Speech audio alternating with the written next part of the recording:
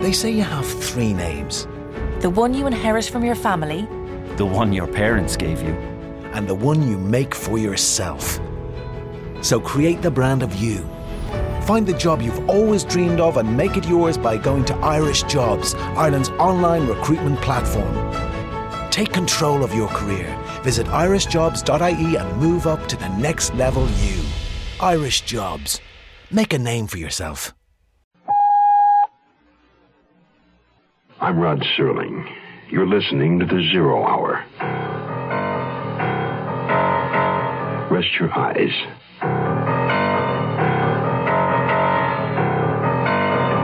Exercise your imagination. This week, Patricia Power's eerie saga of a neighborhood besieged.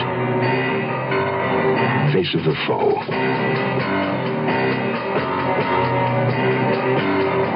Starring Jessica Walter, Joseph Campanella, and Judy Carn.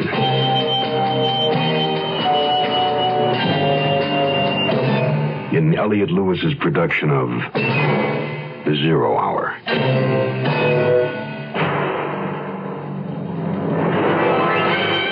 The Mutual Broadcasting System presents The Zero Hour. Sponsored in part by Quaker State Motor Oil and State Farm Insurance.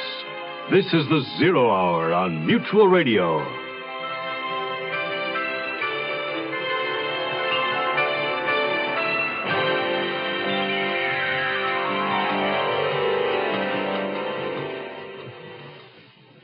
Ordinarily, the greatest winter concern for Montreal residents is hockey. But this is no ordinary winter in Montreal. Only the climate is as usual, and Canadians have learned to deal with inclement weather. But in one particular neighborhood, there's something outside more terrible than snow, or so it would seem to young Nicole Nugent. She enlisted the company of the gentle-mannered janitor of her building to join her in walking an hysterical woman, one Kathleen Windsor, safely home. Seeing the middle-aged woman's plush apartment and frilly little girl bedroom, and having witnessed her flirtatious manner with her male escort, Nicole concludes that the shadowy pursuer that Miss Windsor claimed was following her home in the night was merely the product of a lonely spinster's fertile imagination. But now, Kathleen Windsor is dead. And for Nicole Nugent, a story in the newspaper lends credence to the theory that there is a fiend on the loose, and he's somewhere, very close by. Face of the Foe will continue after this word. If your house needs insulation, and you don't have storm windows and doors and caulking around the doors and windows, you could be spending 50% more than necessary on heating costs this winter. The National Bureau of Standards recommends 3 inches of insulation in the walls and under the floor of your house, and 6 inches in the attic. Weather stripping movable door and window joints and caulking around the frames will stop cold drafts. And storm windows and doors can drastically cut heat loss through glass. While you're thinking about heat loss, hot water pipes lose a lot of their heat going through cool basements, unless they have an insulated wrapping. So think seriously about spending a little money to save quite a bit. You will also save on short fuel supplies. For more information about cutting heating and cooling costs, send for a copy of the fact sheet Home Energy Savers. It's free from Consumer Information, Pueblo, Colorado, 81009.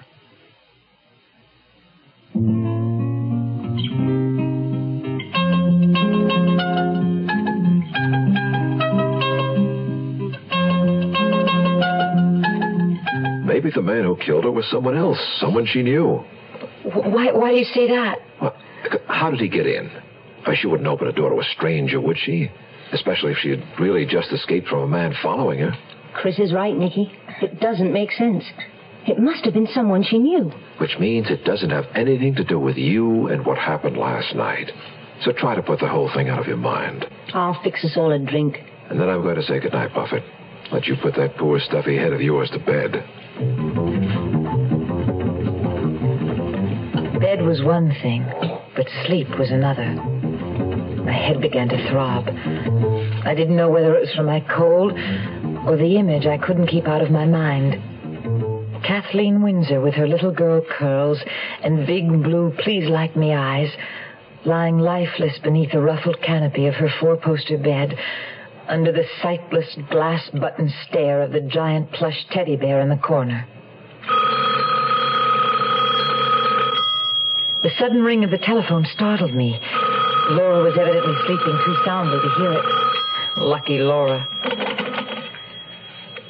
Hello? Miss Prescott. No, this isn't... Where is she? Who is this? Is she out with a boyfriend? Who is this calling? I'll call again. Who was that, I wondered? As far as I knew, Laura had no man in her life.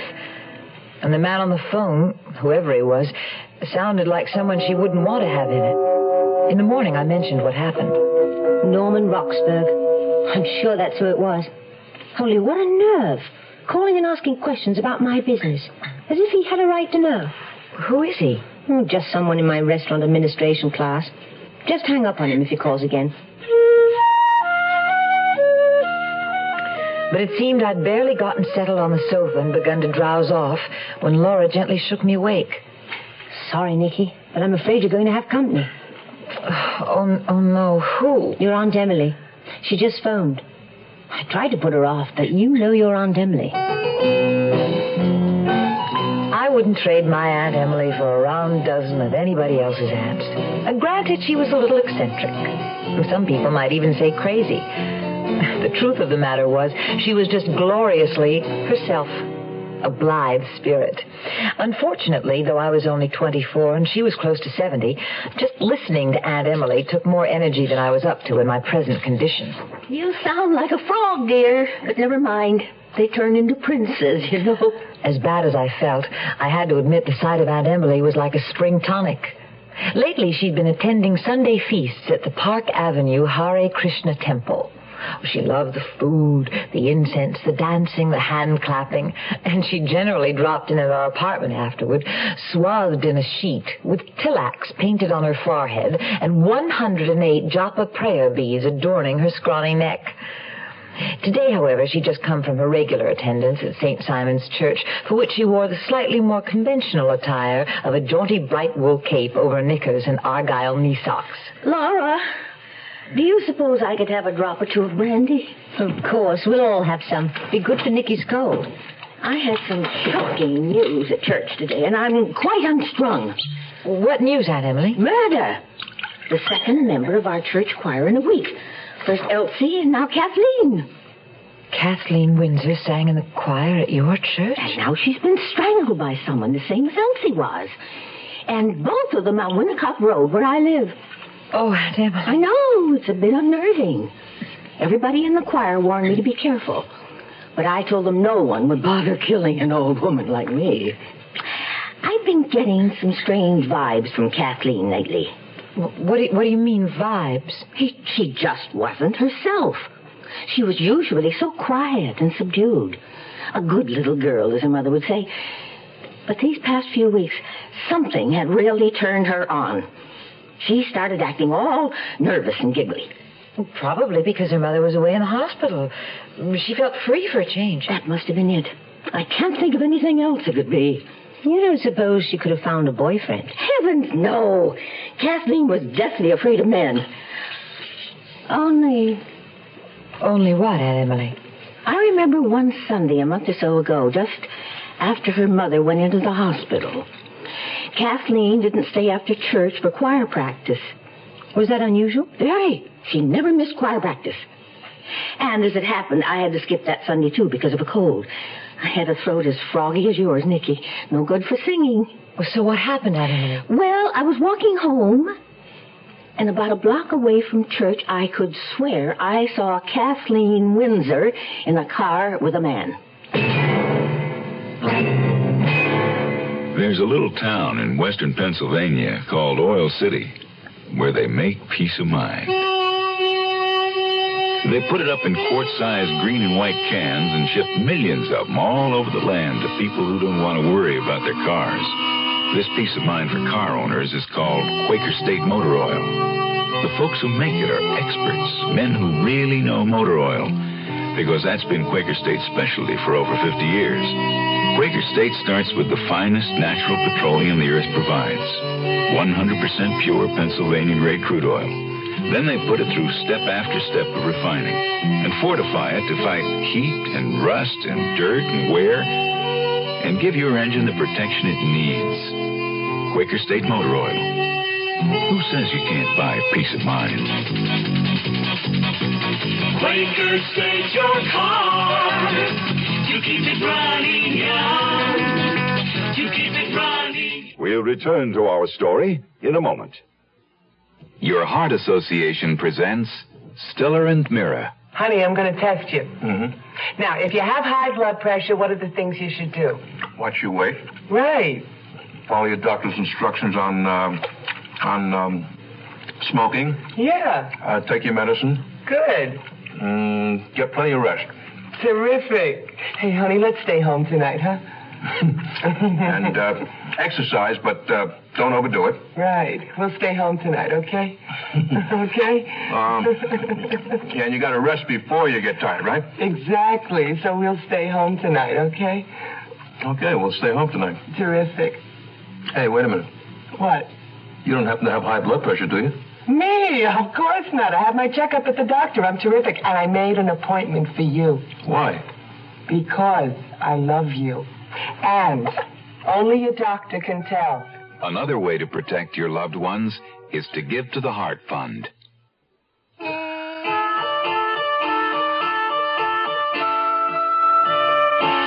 This whole business is just another reminder that we should all live life to the fullest while we're here.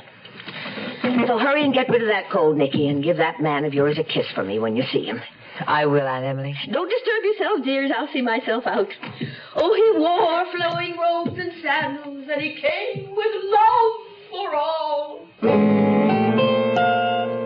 With a flourish of her cape, she pirouetted across the room and was gone. I was glad it was winter. With the streets frozen over with snow and sleet, Aunt Emily had temporarily stored away her favorite mode of transportation, a gleaming red motorcycle. I spent the rest of Sunday catching snatches of fevered sleep. Monday morning, I felt slightly more human, but not quite up to my job as secretary to the principal of Kensington School for Girls. When Laura left for work, I called in sick and went through my ritual of lighting the fire in the living room, bringing a blanket and Kleenex in from the bedroom, and curling up on the sofa again. I didn't stay curled up long.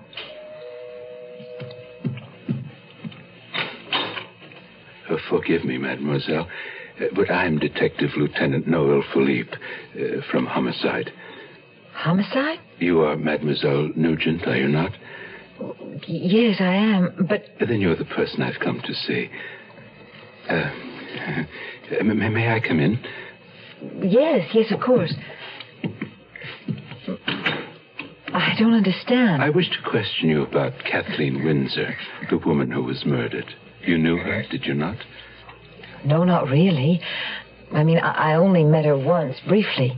Briefly or not, mademoiselle, according to the information I've been given, you were one of the last persons to see Kathleen Windsor alive. You and a Monsieur Georges Montraille. Yes, that's true. But how did you... Apparently, you didn't consider such a fact of sufficient importance to inform the police? I'm sorry.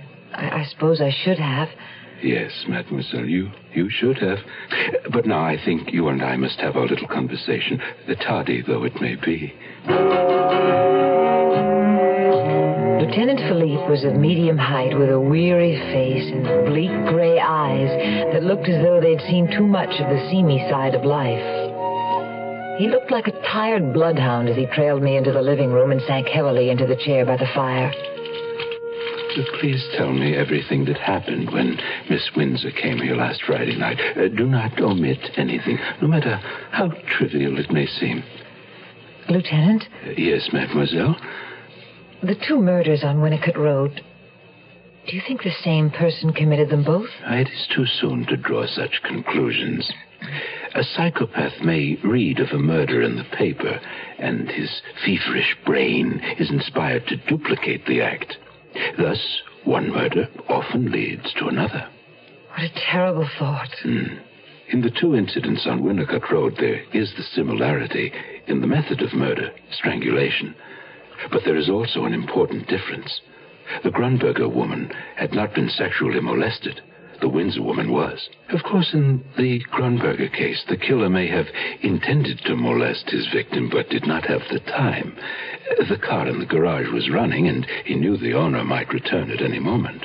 It's all too terrible to think about. Yes, murder is never pleasant to contemplate, mademoiselle. But in the event of two murders of women in your immediate vicinity, I suggest you must give it some thought. Oh, yes, we will. We'll be careful. There is sometimes a sexual element in murders by strangulation. We may be dealing with a sexual deviant. Have you talked to Mr. Mattrai, Lieutenant? Perhaps he might remember something I've forgotten.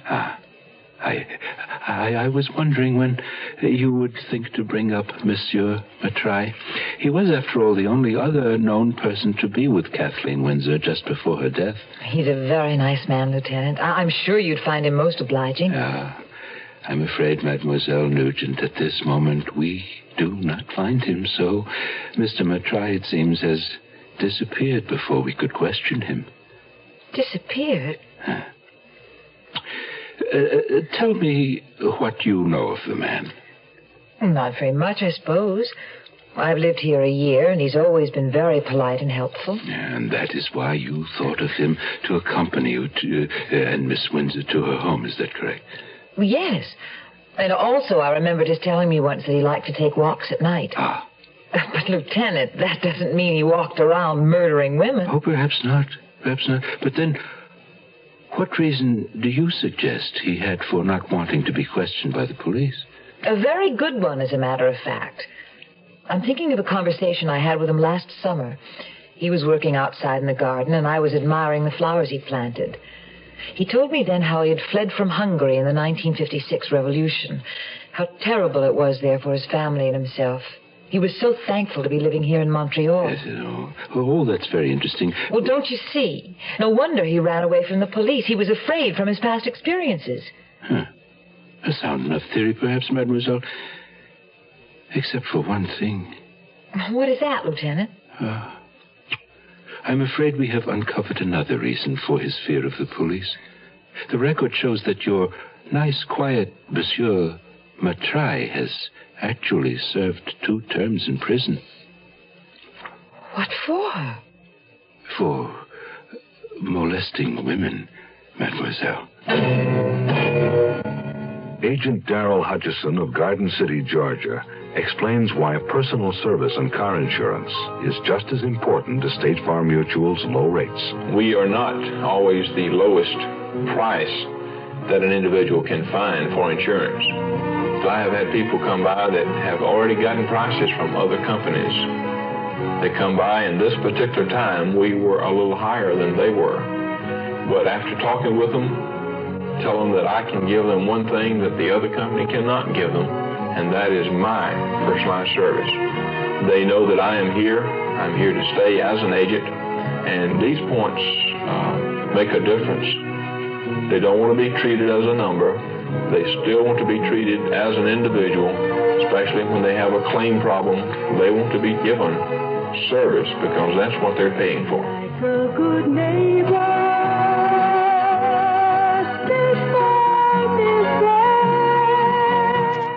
The Zero Hour continues after this. Young I may be, but still I'm a man. Just turned 18 and I'll do what I can to find me a place where I can be me. Get ready for life, be free as the sea. Oh, where do I go from here? Oh, where do I go from here? I'm finished with school, but what lies ahead? Don't wanna get trapped, wanna feel free instead. All over the world, there's so much to do. The call of the sea, don't you hear it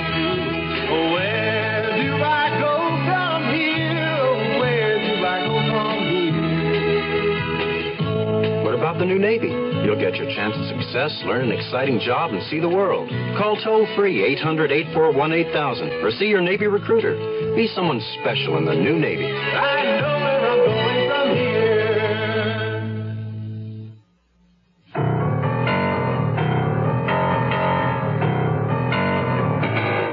The most puzzling aspect of the Kathleen Windsor murder is how the killer got into her apartment. There was no sign of forced entry, which leads to the obvious conclusion that she willingly opened the door to whomever it was. And do you think it might have been George Matrai? He had witnessed the type of woman she was and knew that she was alone in her apartment. He could very easily have returned and gained admittance on the pretext that he wanted to be certain everything was all right. And you think she would have let him in? Mademoiselle, have you not been insisting all along that he was not the type that anyone would take to be a murderer? Lieutenant Philippe had made his point. He lifted himself wearily out of his chair, reclaimed his battered hat, and left me with the information that a man would be stationed at our building in the event that George Matrai returned. When I finally crawled back into my cocoon by the fire, I was shivering again, but this time it wasn't from the cold. Luckily, Chris chose just the right moment to cheer me up with a phone call. Stop trying to blame yourself, Muffet. You had no way of knowing about Mr. Matrai. Maybe he isn't a murderer. Maybe he's just a sweet little dirty old man. Oh, Chris, I'm so glad you called. Well, I figured you might need a little cheering up. And how about continuing the treatment with a night out this Friday, if you're feeling okay by then? If I'm not okay by then, I'll never be.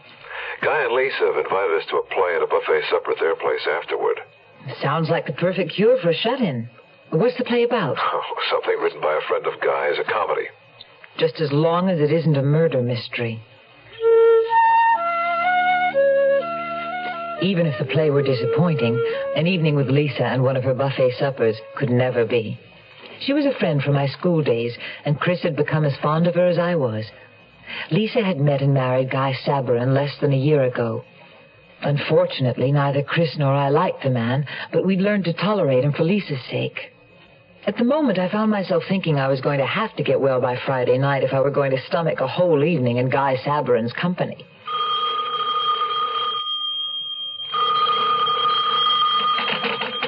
Hello? Aunt Emily, Nicky. How are you feeling? Oh, getting better, and you? Splendid. Nicky, I was wondering, do you suppose Laura will be willing to bake a birthday cake for me? I'd pay her for the ingredients, of course. Laura makes such beautiful cakes. And Donald's such a nice boy. So much soul. Oh, I'm sure Laura would love to, Aunt Emily. But who is Donald? Donald Hamill. I got him from the drop-in center. The drop-in center? For homeless youth on Leary. He comes from Windsor. Couldn't stand it at home and ran away. Says he won't go back again, and I don't blame him from what he tells me. Aunt Emily, you didn't... Bring him home with me? Well, of course I did. Where else was there for the poor boy to go? I'm going to keep him with me until he finds a job and can look after himself. Aunt Emily, I don't think it's very wise of you to take in some strange boy like that. Oh, Donald isn't strange. He's a very good boy. Awfully quiet and shy, but not sullen like Tony. Now, you're right about Tony. He is a strange boy, and I'm not so sure I should have let him come home with me. Who is Tony, Aunt Emily? Tony Bartha, Donald's friend. Although I wonder if he really is. I know for a fact Tony's going steady with Mary Jane, and I'm afraid he has Donald flirting with her. Mary Jane? Is that someone else you brought home with you? Oh, dear, no. Mary Jane is marijuana, dear. You mean Tony Bartha's into drugs? Oh, Aunt Emily, I don't think you should let him stay with you. Don't worry, I'm not going to for long. I don't like his attitude. Cheers. The rest of the day passed uneventfully, except for another encounter with T. Oliphant when I went to the lobby to get the mail. I was wearing a cable knit sweater and my oldest pair of corduroy slacks for warmth, and T. Oliphant looked me up and down in the same manner that he had Kathleen Windsor. A new thought occurred to me. Maybe he just didn't approve of women wearing pants. I scuttled past him quickly and hurried back to the sheltering circle of my fire like primitive man huddling against evil spirits. A few moments later, I had fallen sound asleep. It was dark in the room when I woke up. Laura had her class on Monday nights and didn't come home for dinner. The room was chilly. I put more wood on the fire and turned on the lamp. I thought of all the things I needed to do before I left on my trip to Jamaica. Clothes to sew, laundry to do, Christmas presents to wrap. I still didn't have the energy. I picked up a book to read, making certain it wasn't the one I'd been reading the night Kathleen Windsor had come pounding on my door. Laura came in so quietly I didn't hear her. I gave a start when she suddenly materialized beside me. She looked strange, her face pale, her eyes staring. Laura, is something wrong? There's someone with me, Nicky. May I ask him in? Of course. She walked to the hall and in a moment returned with a man at her side. Pleasant looking, sensitive features with dark blonde hair that just brushed the collar of his expensively tailored suit. Mr. Brooke, this is my roommate, Nicole Nugent. Nicky, this is Julian Brooke. How do you do? I'm pleased to meet you, Mr. Brooke. Laura, what's wrong? Something is, I can tell. I'm afraid Miss Prescott doesn't feel yet like talking about it, Miss Nugent. You see, she's just had a ruddy bad scare. Laura, what happened? A man attacked her on the street. Tried to drag her off into the park. Got to get out of this city of night.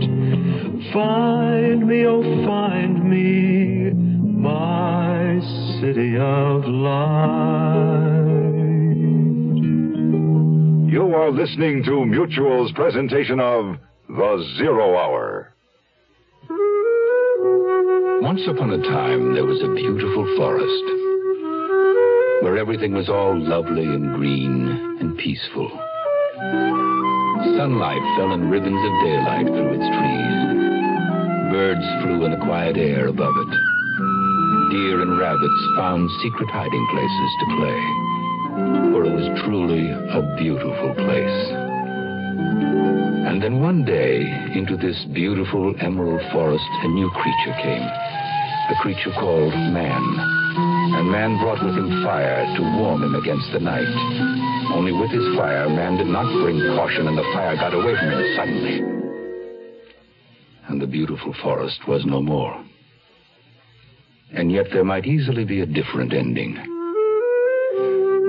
For if man is careful with his fire, he need never say, once upon a time, there was a beautiful forest. I'm Lucille Maness, an unsuccessful big businesswoman, and I'd like to tell you a little bit about my unsuccessful business. Well, I was the co-founder of this women's book club, but we ran into a little trouble. We had all kinds of problems, so I called SCORE. That's the Service Corps of Retired Executives. They're retired executives who volunteer to help small businesses. I went over and discovered Lucille was in deep trouble. I made several simple business suggestions. I also strongly recommended the club seek incorporation with a well-established women's magazine until its membership increased sufficiently. Unfortunately, one of my associates really didn't like the idea of a man giving us advice, so she wrote herself a check with the remainder of what we had left in the treasury and took off. Well, Mr. Krause came back to help again. A man who knows how to solve problems likes to keep solving them. Volunteer for SCORE. SCORE is one part of action. Action is doing something. There is something you can do. Get into action. Tomorrow at this time, rest your eyes and listen here to this week's continuing study in suspense, Face of the Foe. I'm Rod Serling, and this is The Zero Hour. Today's episode brought to you in part by Quaker State Motor Oil and State Farm Insurance. This is The Zero Hour on Mutual Radio.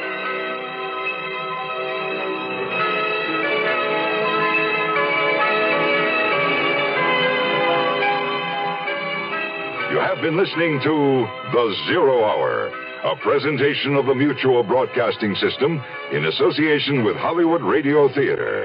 Heard every weekday at this time. Rod Serling is your host.